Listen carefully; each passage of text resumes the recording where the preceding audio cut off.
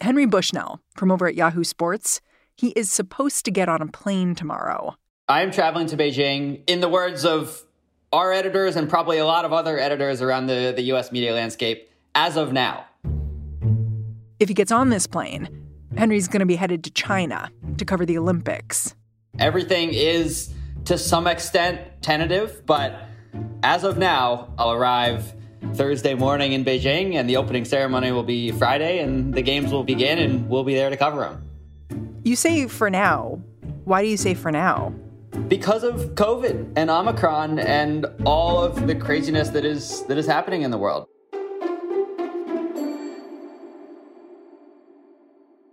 The rules about COVID in China really don't look very much like the rules here, or even the rules in Japan during last year's Summer Games. China is still trying for COVID zero.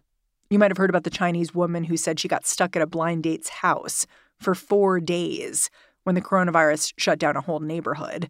Or about the pet stores in Hong Kong that were culling hamsters suspected of spreading COVID. This was all over the last few weeks. And thousands of journalists and athletes are about to touch down in this country, bringing their hometown germs with them. I want to be pretty confident that when I get on that plane to China, I don't have COVID.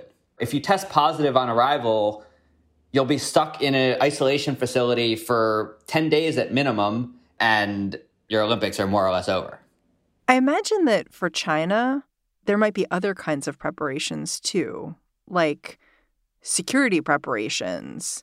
I've heard some people talk about, I'm going to use a different phone when I'm over there. Do you think about those things too? Oh, we have a pretty extensive plan for cybersecurity. Not many people want to talk about it. Like, every issue around these games, as one official put it to me, is also an international relations issue. This is the other thing about the upcoming Olympics. They are happening in an increasingly brazen authoritarian state. So even if he's COVID-free, Henry's got these other looming concerns about who's going to be watching him and how free he'll be to do his job. I have a temporary phone and computer going over there. I'm not going to be using my normal email. I'm not even going to be able to log into my personal Twitter account while I'm over there. We have to create temporary accounts, burner Twitter, all of these things, because our IT folks have said, if you go to China, you assume that any device you're bringing over there is going to be compromised. I thought the Olympics were supposed to be fun. Hearing all the news, yeah, it would be tough to see that. I've never been to a normal Olympics. I've been to 2 COVID Olympics now. They're certainly, from what I've heard, significantly less fun than the normal Olympics are. Today on the show, the pandemic and increasing diplomatic tensions are coming to a head just in time for the 2022 Winter Games. Are the second COVID Olympics on thin ice? I'm Mary Harris. You're listening to What Next? Stick around. This episode is brought to you by Discover. When it comes to your finances, Discover wants you to know they are the credit card that is always there for you. With 24/7 U.S.-based live customer service, everyone has the option to talk to a real person anytime, day or night. Yep, that means no more waiting for, quote, normal business hours just to get a hold of someone. We are talking real service from real people whenever you need it. Get the customer service you deserve with Discover. Limitations apply. See terms at discover.com/creditcard. The 2022 Olympics were not supposed to be in China. The International Olympic Committee, the IOC, scanned the globe for host countries 7 years ago, and President Xi Jinping's bid was considered a long shot. This Beijing 2022 bid, I had somebody describe it to me as a trial balloon bid that a lot of people thought was, frankly, a joke. Why? Because the favorites for these 2022 Olympics were traditional Winter Olympic cities like, Oslo. There were 4 European cities who had either actually launched bids or had expressed interest in bidding. And then it was those 4, and then it was Beijing and Almaty, Kazakhstan. And then, for various reasons, the 4 European cities, each of which at some point was considered a favorite, backed out, either for political reasons or there wasn't local support, or they were worried about just the economic risks associated with hosting the Olympics. So suddenly you're left with China and Kazakhstan. Exactly. And Kazakhstan almost won the vote. The vote was 44-40. That's how much reservation there was about giving the games back to Beijing 14 years after they had hosted the Summer Games. They try to spread host cities around the world to different countries. And given that they had made a bunch of promises around human rights that they absolutely did not live up to. So that's kind of the backdrop here. Nobody was expecting, when that bidding process started, for China to get the games. And then the IOC essentially was left with no choice. And there were all these reasons why they shouldn't get it. Like, I was reading, snow is actually not a big thing in the place where the skiing competitions are being held. The IOC warned about that when it did its bid evaluation process and said, the games are going to rely 100% on artificial snow. I believe it's the first time that will ever happen. You'll see some of these pictures of the mountains on which the competitions are going to be held. It's basically a completely dry, non-white mountain, and then there's this little sliver of white that is the snow for the downhill skiing or whatever it is. You say Xi made promises about human rights. What were those? So in 2008, the whole, or back when China bid for the 2008 games, which is more like 2000, 2001, the whole narrative was that the games would open up China to the world and make it a more responsible global citizen. And that didn't happen, obviously. Every human rights experts say that things have gotten exponentially worse in China since then. So this time, the narrative creation strategy has been no narrative around human rights. They haven't said that these games are going to open up China or improve human rights in the country. Everybody, from the organizers to the IOC, is more or less just trying to ignore that angle of it. It's interesting because when you look at quotes from Olympics officials about Beijing and how happy they are with how the Olympics are going to play out there, they mostly seem super thrilled with the efficiency of the project. Like, it came in under budget, and look, China built these high-speed rail lines to get you between the Olympic villages.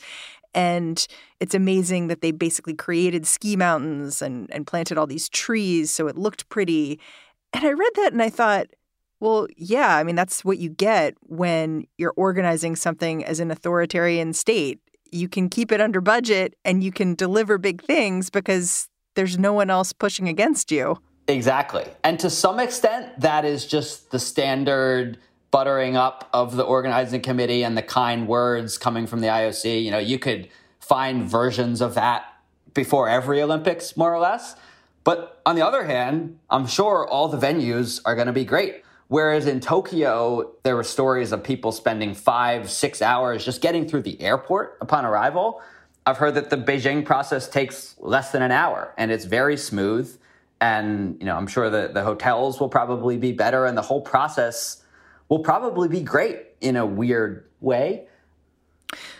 China is, of course, also the first country to have experienced the brunt of COVID-19. And I want to talk about how China's dealing with hosting the games, given that the pandemic is still ongoing. You alluded to all the hoops that you're going to have to jump through just as a journalist to get to the games. What do the athletes have to go through? When you speak with them, what do they tell you about how they're trying to ensure that they stay healthy, that they're able to compete? Yeah, frankly, some of them are scared. I talked to a speed skater a couple months ago who said that she's ordering delivery groceries on Amazon and Whole Foods, doing curbside pickup, drive-thrus only, if she's going to food. And even when she goes through the drive-thrus, she's wearing 2 masks and she's still scared that she's going to get COVID. Even an asymptomatic illness can take this thing away from them that they have prepared for 4 years. You know what stood out to me when I was reading about these COVID restrictions is the fact that it seems like China actually overruled the IOC when they were negotiating over health protocols. Like the Olympic Committee wanted things to be a little more open than China did. And China said, no, that's not what we're doing here. And it stood out to me because I've done a number of shows about the Olympics. And I feel like I'm always doing a show talking about how the IOC is bullying its host countries and pushing them around. But here it seemed like exactly the opposite. The host country was running the Olympics. This year, more than ever, that does seem like the case. And you see that in terms of, the IOC not being willing to speak about human rights or not even getting questioned about whether athletes have the freedom to speak up about Chinese human rights abuses and not guaranteeing that the athletes will be protected.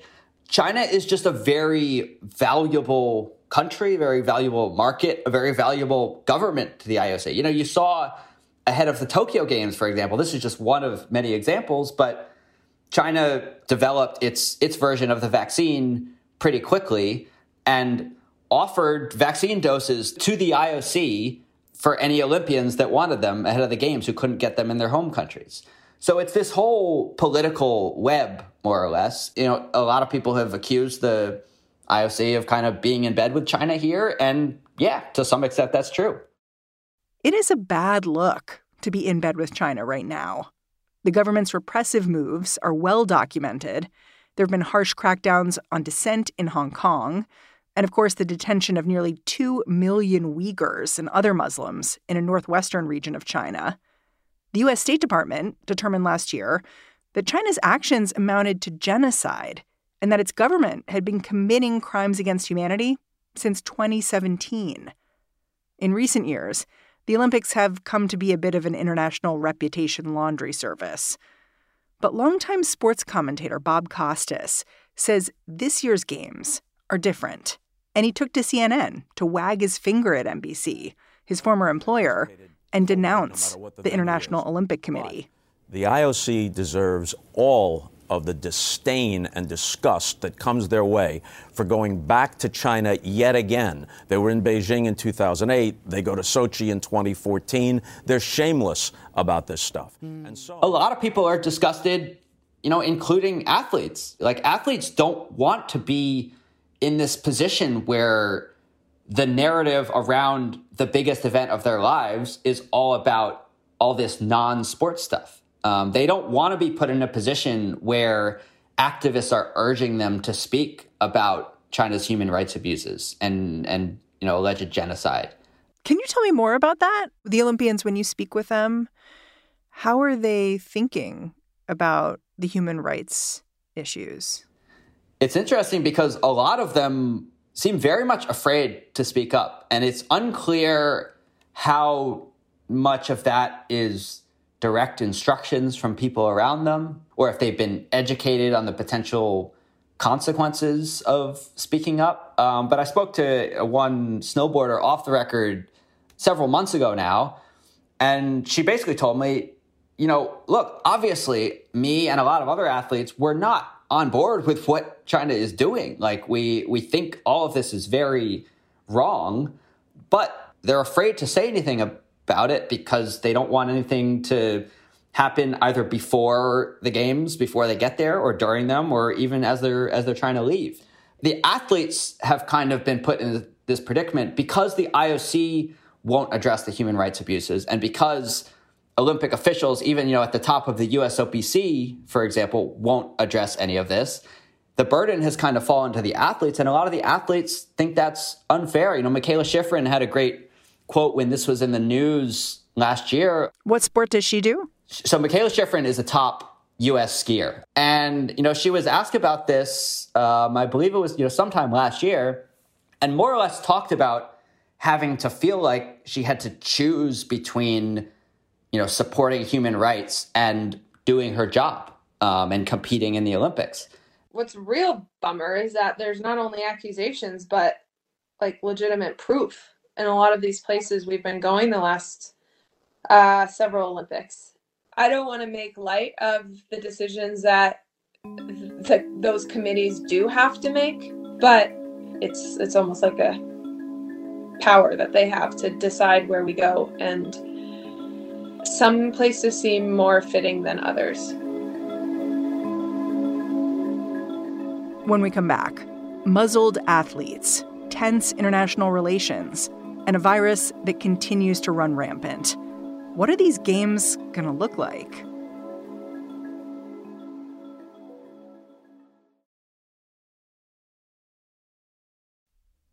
So what will the Olympics look like here in the United States? Like, I know that NBC has felt compelled to bring on people who will add some kind of nuance about human rights to their broadcast. But do you have any hints about how that's going to look and feel for a viewer? I don't have any hints. I will say it's a very interesting dynamic, especially given the way we've seen broadcasters handle, human rights conversations in the past. Because obviously, NBC has this long-term contract with the Olympics. They're caught up in this web. NBC will be more successful if the Olympics are successful. And the Olympics will be more successful if the story isn't all the human rights stuff, it's the incredible athletic achievements. So that, I'm almost certain, is going to be the vast majority of what NBC covers, even if the average American is maybe more interested or wants to talk about China's human rights abuses. Yeah, it was interesting, Bob Costas, when he talked about, his feelings about the Olympics being in China. One of the things he said was, even if you go in as a journalist, you are paying to broadcast the Olympics. So you're invested. You want the Olympics to do well. And so it scrambles whatever journalistic responsibility you have. You're reporting on an event, but you're also promoting the event. Newspapers and CNN and whatever other outlets don't pay a rights fee to cover the White House or whatever they're covering. NBC pays a huge rights fee along with the production costs. They want people to watch it. It's a centerpiece of the entire network strategy. At a time where when you pay to broadcast the games, when you pay a lot of money to broadcast the games, to some extent, you become part of the machine that serves to promote the games and doesn't serve to cover them journalistically. The Biden administration has, of course, announced a diplomatic boycott of the games. What is that going to mean? Is it going to mean anything for your job or for what the games look like? Not really. It doesn't mean anything for the sports. It's a political story. It's symbolic. It'll be perhaps a story at the opening ceremony. If you watch the opening ceremony, U.S. politicians won't be there. Canadian politicians, British politicians won't be there. No diplomats from those countries. Putin will be there. Even though he's not supposed to be there, right? Right. Technically, Russia is banned from the Olympics, but there was a loophole in that ruling that allows him to be there as a personal guest of Xi. I guess that's what he's taking advantage of. So I guess we're seeing a lot of the limits of rules here. Why not an actual boycott? Because it harms athletes. The line that a lot of people in the Olympic world use, they say that a full-on boycott just uses athletes, innocent athletes, as political pawns. A lot of people think that the 1980 boycott... The American boycott of the Moscow Games. Right, exactly, which was in response to the Soviet invasion of Afghanistan like 6 months before those Olympics. But kind of the prevailing opinion is that that wasn't successful and didn't have the impact it was intended to have. Because Russia didn't leave Afghanistan. Right, for like 9 other years. Now, you could argue that what it took away from Russia in terms of international prestige and legitimacy did have some sort of impact. But the bigger impact was just on the individual lives of the athletes who had put so much into making it to that event. And they just had that taken away from them. And I think that is the hesitancy of a boycott. And the U.S. Olympic Committee and the IOC have done a very good job from a public relations perspective of getting out in front with this narrative that full-on boycotts don't work. And so I don't think that was ever seriously considered this time around. The thing I think is interesting about the Olympics is that, of course, people will be watching sports happen live. And you don't know. The thrill of it is that you have no idea what's going to happen next, which leaves this opening And you say some athletes have expressed discomfort with competing in Beijing. I wonder if you think we might see anything that surprises us once the athletes have the cameras firmly on them, people stepping up and expressing how they feel about being made to compete in a place that maybe makes them feel uncomfortable. I think there's a chance. If athletes spoke out, do you think whatever they said or did would be broadcast by NBC? I think so. I think if it became a big enough story, it would be. I don't think NBC would go out of their way to make it a big story, which is one of the issues. Some people only experience the Olympics through NBC as opposed to reading Yahoo Sports or reading other media outlets, for example. That's why the narrative of the games as a non-political event can persist. But I think if enough people got talking about something an athlete said, or if it was a prominent enough athlete, then I think it would be pretty difficult to avoid. Here's something I don't get. It seems like the Biden administration, athletes, the broadcasters, none of them are particularly thrilled with the IOC's work here. It just raises this question of like, well, it didn't have to be this way. Why are we doing this at all? It seems like no one's very happy about it.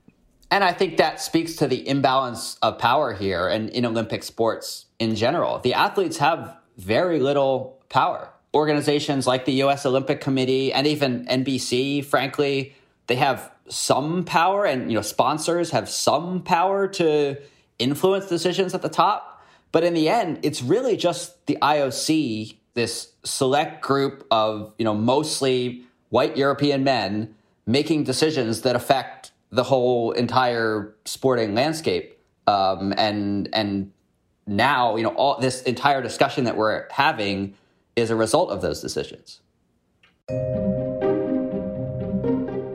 Henry Bushnell, I'm super grateful for you joining us, and I hope you keep testing negative so you can get on that flight to Beijing. I hope so, too. Thanks, Mary.